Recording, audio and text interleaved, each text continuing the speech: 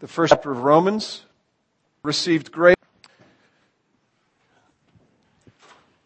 and continue to look at this letter which we began to look at last week. Let me read the passage again, these first 7 verses, and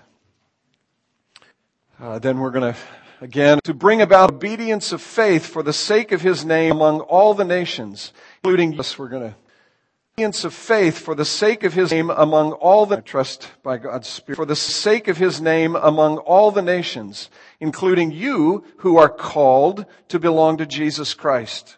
To all those in Rome who are loved by God and called to be saints, grace to you and peace from God our Father and the Lord Jesus Christ. Let's pray together. Lord, we take these Bibles that we have in our hands for granted so often, but on this occasion, and I trust more and more, we don't and we won't. You've not left us in darkness. You've spoken into the chaos and the confusion of the world in which we live. And you have preserved what you have spoken in this your word. And we thank you for it. We thank you that we can come to it because it's true. It originates with you, and you've kept it so that we might have this truth before us. But we need your Spirit. Lord, these words will remain black words on a white page apart from the work of your Spirit. So grant us your Spirit so that our hearts might be enriched, so that our hearts might be enlivened, so that we might know and do the truth of your word to the praise of your glorious grace. In Jesus' name, amen. You may be seated.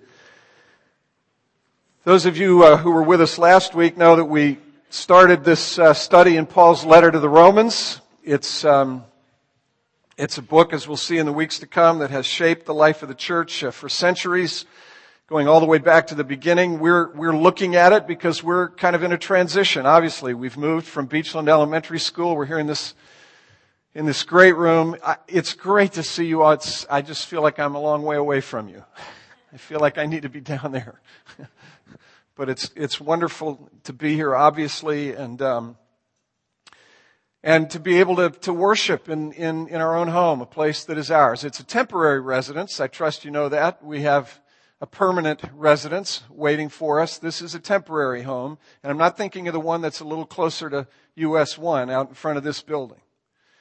I'm thinking of our permanent home, the new heaven and the new earth. But what a great and beautiful and wonderful place to be as a temporary residence for us as we gather to worship. And after thinking about this and talking with folks about what we would do in the new building, I decided that we would make our way through this letter to the Romans. We're going to take a year or so to do it, which is ambitious, frankly. I think I told you last week that Martin Lloyd-Jones spent 14 years in this letter, and he didn't get out of chapter 14.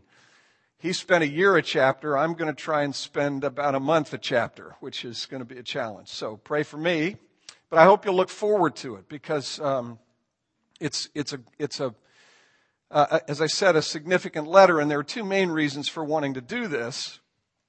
The first of them is for our sakes, for us, if you will, as Christ the King Presbyterian Church. And what this letter is going to do for us is remind us of some things. It's going to remind us of some core things, some foundational things. It's frankly going to help us remember what the foundation of our ministry is.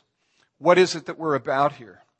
And then the other reason, the other thing that I trust this study of Romans will do, and I really do mean this sincerely. I'm not being disingenuous in saying this. I hope that folks who come here for the first time will stick with us for a while, so that through this study of Romans, you can become better acquainted with who we are and what we are and why we do what we do. So it's going to serve those of us who have been a part of Christ the King for some time, whether for weeks or months. It's going to serve to remind us of some things, and it's going to serve to introduce folks who are new to us to the things that we really believe. And those things that we really believe can be summarized by this phrase that you find in the first verses of this letter. The phrase, the gospel of God. That's what we're about here. That's, I think, the great theme of this letter. The gospel of God. As I said last week, the gospel. It's not one among many. We believe it's the one gospel, the truth. And gospel means good news, great good news. It's the defining statement. It is the statement of great good news, and it comes from God. It comes from God, and it is about God. That's the theme, the great theme, it seems to me, of this letter, the gospel of God. And that's what we're going to remind ourselves of. What is it that makes up that gospel? Well, what is it that we want people to know about us and understand about us? Well, it's all compacted into, it's all compressed into those 4 little words. The gospel of God. The great good news about God, what God has done that comes from God. It doesn't originate in the mind of man, as we'll see. It comes from God. And that, I think, is even implicit in what Paul says about himself in these first verses. So that's why we're going to do this, and we're going to camp on it for a while, obviously, for several months, many months. And as we come to these verses, we're being told some things, these 7 verses. And as one commentator points out, when you read the introductions to these letters, there's a temptation to read the introduction and say, okay, let's get beyond the introduction and get to the good stuff. Well, the introduction is the good stuff. It is the good stuff. It sets the trajectory for the good stuff. And some of that good stuff is conveyed to us really, really clearly in these verses. And there are some things here, some things in these verses about us, the things that Paul is reminding us of.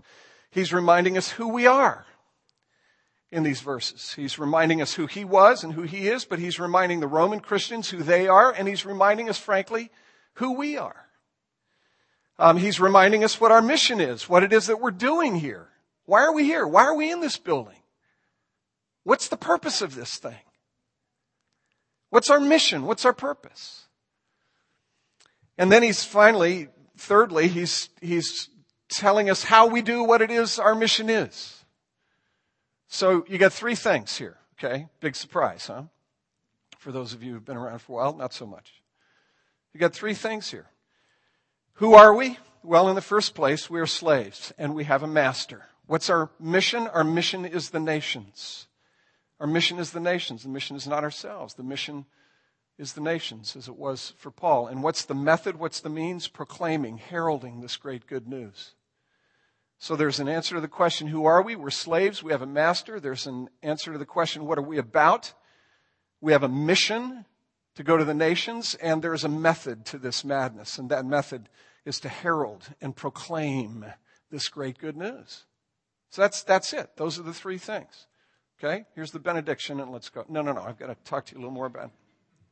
So who are we? And I really want to camp on this one. The other 2, I'll just touch on briefly. But I really want to camp on this first one. Who are we? Well, Paul says, if you are a Christian today, you're a slave and you have a master. If you're a Christian today, you're a slave and you have a master. That's how he saw himself. Paul, a servant, many of the texts will render it, but many of the translations will have a little footnote thing, a little 1 there, and they'll direct you either to the bottom or to the side. And you'll see perhaps a more literal translation of that word, bondservant or slave. It's the Greek word doulos, and it means that. It means slave. It means slave. Someone who's bought with a price. That's what slavery is, right? People who were slaves were kidnapped in the first place, and then they were sold. They were kidnapped into one kind of slavery, and then they were sold into another kind of slavery. It's happened across all of human history. Understand what a slave is. That's the word that Paul is using here. Now, if you read the commentators, they struggle to understand what's going on. They're, the living ones, the dead ones, all of them, they try to understand this. And many of them associate this word with the idea of a servant. And they see in this word allusions to the idea of the servant of the Lord that comes out of the Old Testament. The prophets were referred to as servants of the Lord. Moses and David were referred to as servants of the Lord. Throughout Jeremiah, as an example, and then in Ezekiel as well, the phrase appears, the servants of the Lord, with respect to the prophets. But I really do believe that in the mind of the Apostle Paul, there's more going on here than just the idea of a servant, though he sees himself in that way. He sees himself as a servant. He sees himself more precisely and more specifically as a slave. As a slave. And here's the striking thing about this. There are 3 places, and I remember this from, and some of you may remember it as well, when we were studying Titus 2.5 years ago. Remember, it took almost a year to get through Titus, 4 chapters, 3 chapters, right? We're going to go faster through Romans, I promise you. But I remember learning this when we were working our way through Titus. Because in Titus, Paul refers to himself as a slave, but there are only 2 places other than Titus where he refers to himself in that way. Out of all of the letters, the 13 letters that Paul wrote, in only 3 of them, is that designation found. It's found in Titus, it's found in Philippians, and it's found in Romans. Now, why doesn't he refer to himself as a slave when he writes to the Colossians, for example, or when he addresses Timothy in the first 2 of the pastoral epistles? Why doesn't he refer to himself as a slave when he writes to the Corinthians? Well, here's why, in my judgment, in my estimation. Why does the word slave appear in those 3 letters? Because those 3 letters are particularly addressed to Roman citizens. And Roman citizens prized their freedom. They prized their freedom. Do you remember the movie Gladiator? Have any of you seen the movie Gladiator? Remember the movie Gladiator? Russell Crowe, lopping off heads and arms and legs and everything else. What was the outcome for the gladiator who survived the gladiatorial contests? He was given freedom. Gladiators were slaves. They belonged to somebody else. And it was worth the freedom for a gladiator to expose himself to all of that cruelty so that he could acquire his freedom. Freedom was a big deal for Romans. Paul was a Roman citizen. Paul was a free man. It was a liberating thing. It was a badge of honor. It was something to be talked about, something to be proud of for a Roman to say, I am a Roman citizen.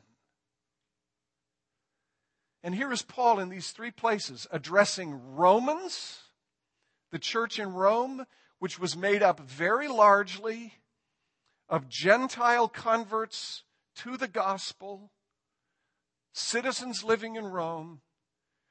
The Philippians, Philippi was a Roman colony populated by Roman citizens, and Titus, who was himself a Roman and a free man. In those 3 places, Paul uses this language to refer to himself.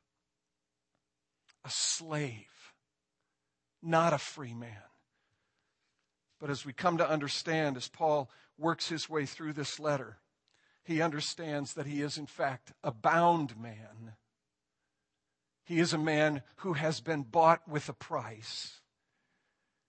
But as we understand the gospel more and more, as we drill ever more deeply into the realities of the gospel, we understand that this is a slavery.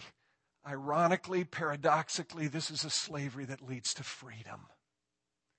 Paul uses this word later in chapter 6 of this letter in verses 17 to 19. He'll use the word slavery again. He'll describe 2 kinds of slavery.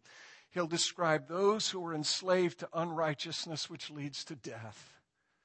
And he'll describe those who are enslaved to righteousness. In fact, enslaved to the King of righteousness, who is Jesus Christ. And that is a slavery that leads not to death, but leads to freedom. I understand this is a culture, I've said this to our congregation, to you many times. I mean, this is a culture that doesn't want to talk about sin. It doesn't want to do what we did in this service. It doesn't want to peel away the layers of our own hearts. It doesn't want to take the law of God and look squarely into the law of God and see the law of God as a mirror in which we see our reflection, and not just external behaviors and acts and those kinds of things, but the things that are way deep down in our hearts. The inappropriate desires, the inappropriate longings, the things that we all know in our heart of hearts lead us not in the direction of God, but in fact lead us away from God, take us away from God, and frankly bother us because we know enough about God to know that God is big enough to see well beyond the surface and to see into the depths of our souls. And so we're troubled. We're troubled when we examine our hearts. And we don't want to do that because we don't want to be uncomfortable. We don't. I don't. We don't want to do this. But the scriptures make it so very clear that it's a healthy thing to do. It can be the first step in the direction of real restoration, real wholeness, real freedom, real life, is to take a serious, sober look at what is in our hearts. A failure to do so only leads me farther and farther away from life and more deeply into death. Bob Dylan, some of you know the name. Bob Dylan, 1979, greatest Christian record ever made. Back when they made records, before they started making CDs. The greatest Christian record ever made, Slow Train Comin'. And there's a song in that album, You Gotta Serve Somebody.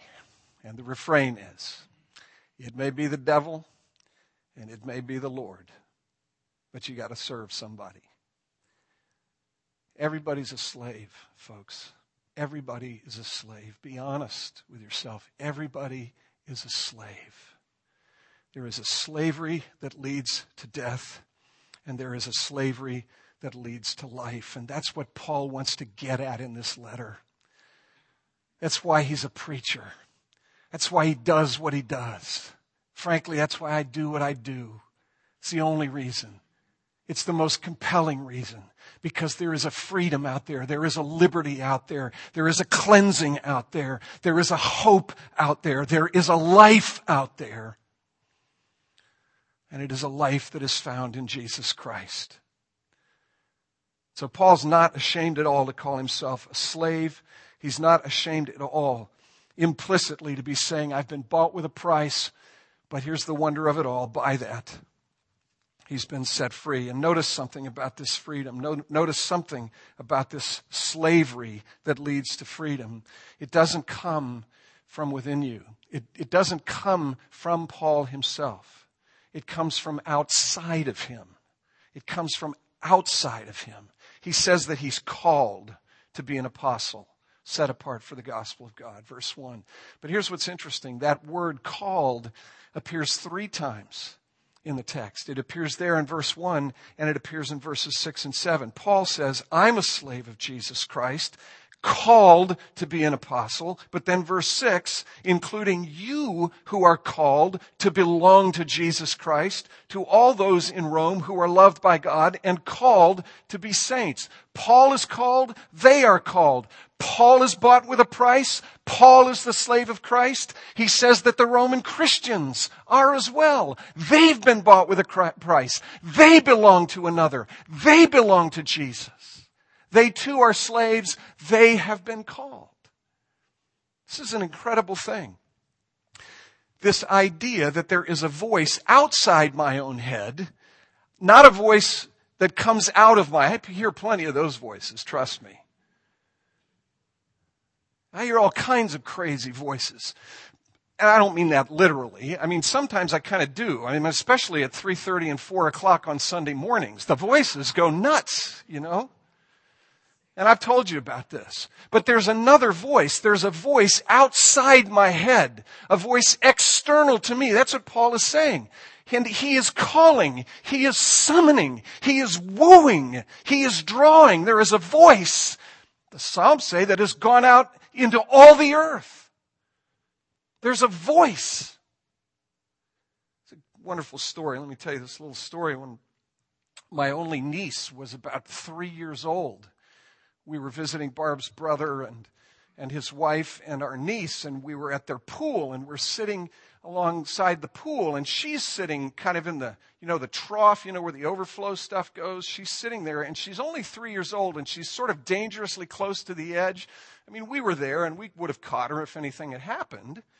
But from a distance, her mother said, Meredith,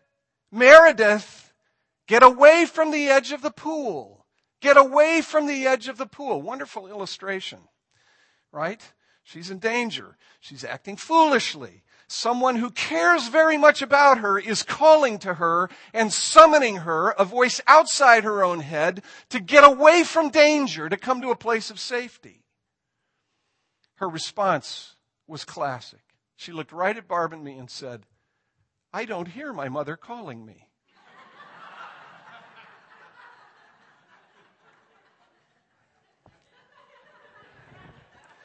But see, look, my friends, the scriptures are full of all kinds of indications that God is calling, that there is a voice outside your own head that is summoning people. In theology, we make this distinction between the general call of God as it is manifest in the things that He's made, this voice that sounds forth out of the creation, and special revelation, the preaching, the heralding of the gospel, the word of God, how God summons people in that way, the general call of God, and the special call of God. And how many times have I been like my niece? I don't hear my Father calling me. But anybody who is a Christian has had this incredible experience. It's invisible, it's unseen, it's mysterious, but it's this incredible experience of hearing a voice outside your own head, someone summoning you, a voice that, yes, is majestic and powerful and strong and imperious, but a voice outside your own head that is sweet and wonderful and that woos you and summons you and calls you to it. It's wonderful to be a pastor and to see this sort of thing happening.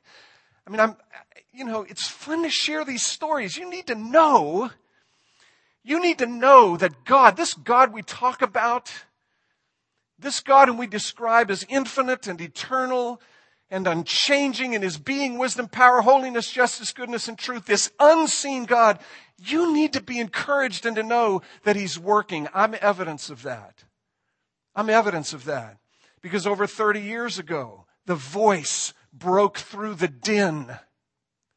A voice that I'd never paid attention to before, never heard before. When it got close, I'm Meredith. I don't hear my Father calling me. But eventually the voice broke through, and the voice became sweet.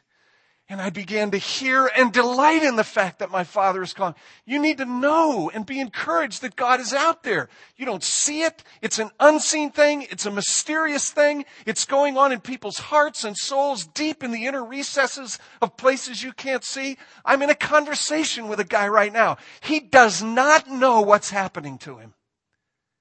He says, hey, look, I'm interested in reading the Bible. I like it. I like it. He didn't put it this way, but I think I can paraphrase what is the contrasting kind of a statement. I think he would say, up until a couple of months ago, maybe 6 months ago, if I'd read the Bible, it was like reading somebody else's mail. But now I sit with the Bible, or I think about Christian books, and I'm reading Christian books. I'm reading a book like John Stott's Basic Christianity. And I like it. And it doesn't have you know what's happening? The voice is breaking through the din. And the voice is wooing and summoning and calling and drawing him. And that's what Paul says happened to him. And that's what Paul says happens to Christians. Do you know anything about that? Anybody who is a Christian has some sense of being called and summoned, being wooed, being drawn. Let me say this gently, carefully. If you don't know what I'm talking about, if this talk about a call, about a summons from a voice outside your own head is completely new, two things that I want to encourage you to do. The first is pray. God, help me hear the voice because I'm not hearing it. Pray. Maybe it seems strange to do that, but pray to the one whose voice you're not hearing. And pray that the one who is yelling and screaming and proclaiming his own existence and the goodness of the gospel in Jesus Christ, pray that he will enable you to have ears to hear his voice. Pray. And if you're interested in kind of being summoned at some level to these things, talk to someone. I'd be happy to talk to you. I would love to talk to you. More than anything else, if I could fill my calendar every week with people who are interested in talking about these things, I would do it. I'd try to do it. Talk to me. Talk to a friend. Ask them to explain these things to you. That's what Paul's talking about. This voice that woos, that calls, that summons, that is powerful and strong, that he has heard and that the Roman Christians have heard. And then just notice this last thing about this. These slaves who have been bought with a price, who have been called, this call, this slavery that leads to freedom, verse 7, it is rooted in the love of God. It is rooted in the love of God. It is rooted in the God who is infinite, eternal, and unchanging in his being, wisdom, power, holiness, justice, goodness, and truth, and who is love. All of this is an expression of his graciousness, his mercy, his kindness, his favor, his lavish outpouring of kindness upon those who are undeserving. Romans 5:8, Paul says that God demonstrates his love for us in that while we were yet sinners, Christ died for us. He says in verse 1 of that same chapter that having been justified by faith, we have peace with God. How do we have peace with God? How does that happen?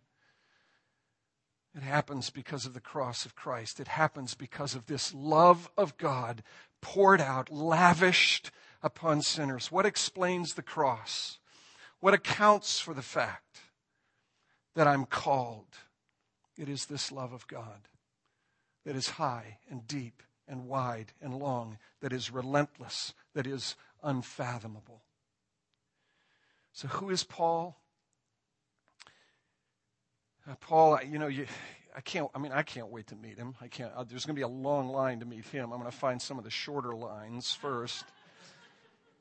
There's going to be a long line to interact with Paul. But, I want to talk to him and I want to hear from him and I want to listen to him talk about how the gospel set him free, liberated him, and how he experienced this love for God that made him the slave of Christ.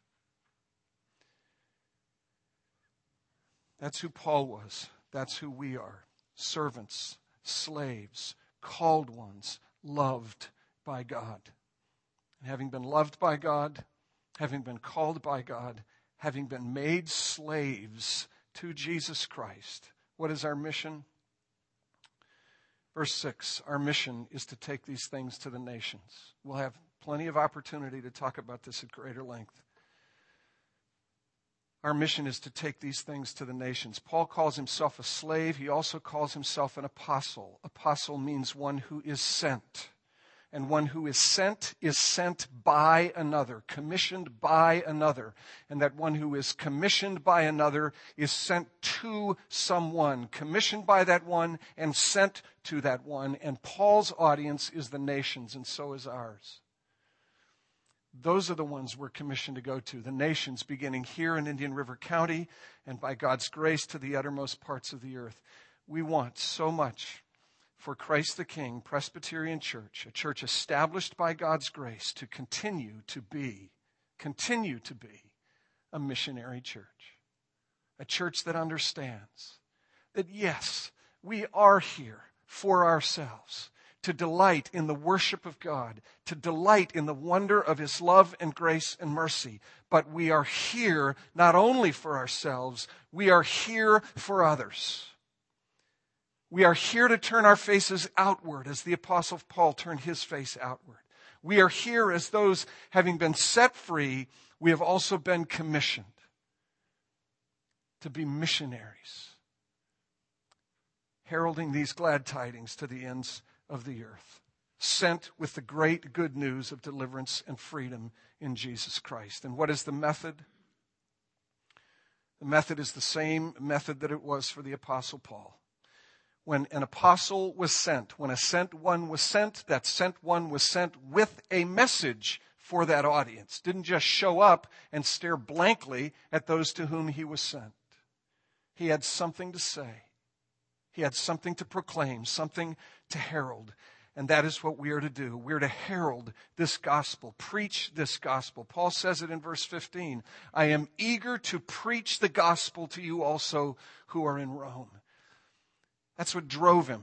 That's what he loved to do. That's what he struggled to do. And that is what our method is. It is the method of heralding, proclaiming, announcing a message that has been entrusted to us, the glad tidings of the gospel of Jesus Christ. There's a church in the city of Ulm in Germany that we had the chance to visit almost 15 years ago. Barb and I did. And when you walk in the doors of the church and you proceed down the nave of that church, which is like coming into this thing, it's a good Gothic church, and there are these pedestals along the walls of that church. And on the right-hand side, on each of those pedestals is a prophet. The prophets were the ones who were messengers. They were commissioned by God, sent by God, given a message to announce that message to Israel and to Judah. When you look down the left-hand side of the nave, there are these pedestals with the apostles, 12 Old Testament prophets and then apostles down the left-hand side of the nave. And what is so stunning, if you ever have a chance to go to this church, is that the pulpit is on one of those pedestals facing the prophets and surrounded by the apostles. What was the interior designer thinking when he designed the interior of that church? That the one who stands in a pulpit, you understand how onerous this is? You understand how burdensome this is? You understand why I need desperately for you to pray every Sunday and Saturday and Friday before every Sunday? The designer of the interior of that church understood that the one who stands in that pulpit is standing in the place of the prophets and the apostles, commissioned, set apart by God, and entrusted with a message that comes from God. And it is that message and that message only which he is to preach. That's our method. That is our method. That is my job.